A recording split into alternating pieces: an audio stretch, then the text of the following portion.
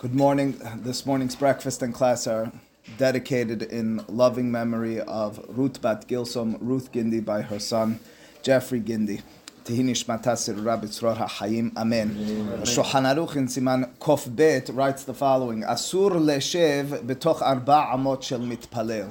He's basing himself on Gemara and Masechet Berachot and Daf Lamed Aleph, and the statement is that it's forbidden to sit within 4 cubits, which is roughly 6 feet, of a person who's praying. Praying means Amidah. Ben milefanav, ben min hasedadim, and then in parentheses, ben mila'acharav, whether you're in front, to the side, or behind.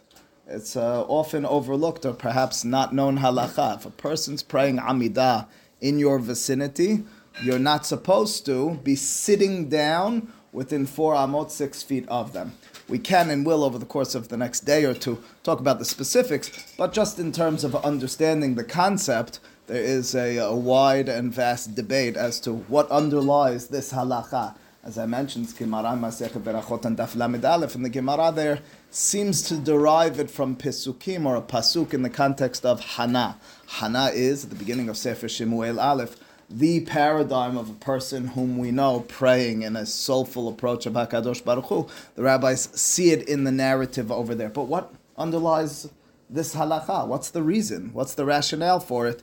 There is, as I mentioned, a wide variety of opinions. I'd like to just today map out 5 of the primary approaches to this halacha. Over the course of the next day or two afterwards, perhaps we'll understand why it makes a difference with regards to each opinion, what the practical nafkamina ramifications would be.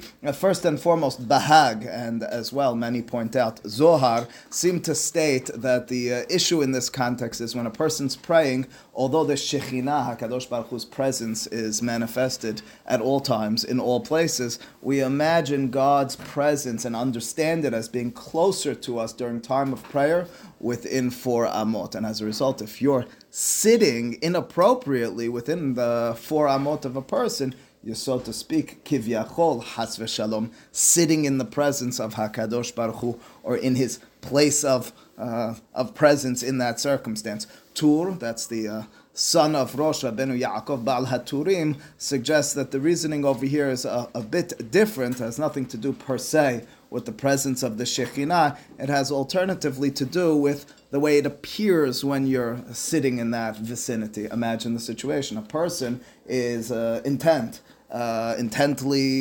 passionately approaching HaKadosh Baruch Hu. They're being mekabel ol malchut shamayim. Their mindset, their direction is accepting the yoke of heaven. They're beseeching God, etc. And you, sitting down in front of them, even if there are words that you're uttering, it's inappropriate. It looks wrong. The person who's casually passing by, even another person in the minyan who sees that person beseeching HaKadosh Baruch Hu, turning to him and being mekabel ol malchut shamayim, and seeing you sit down next to them, it's an inappropriate appearance. Meiri, in his commentary to that Gemara, says that maybe the reason is because you'll affect negatively the person who's praying. Whereas the first approach was it's inappropriate, your engagement in a place of Shekhinah. The second approach was it looks wrong for you. This third approach of Meiri is that you might confuse the person who's praying.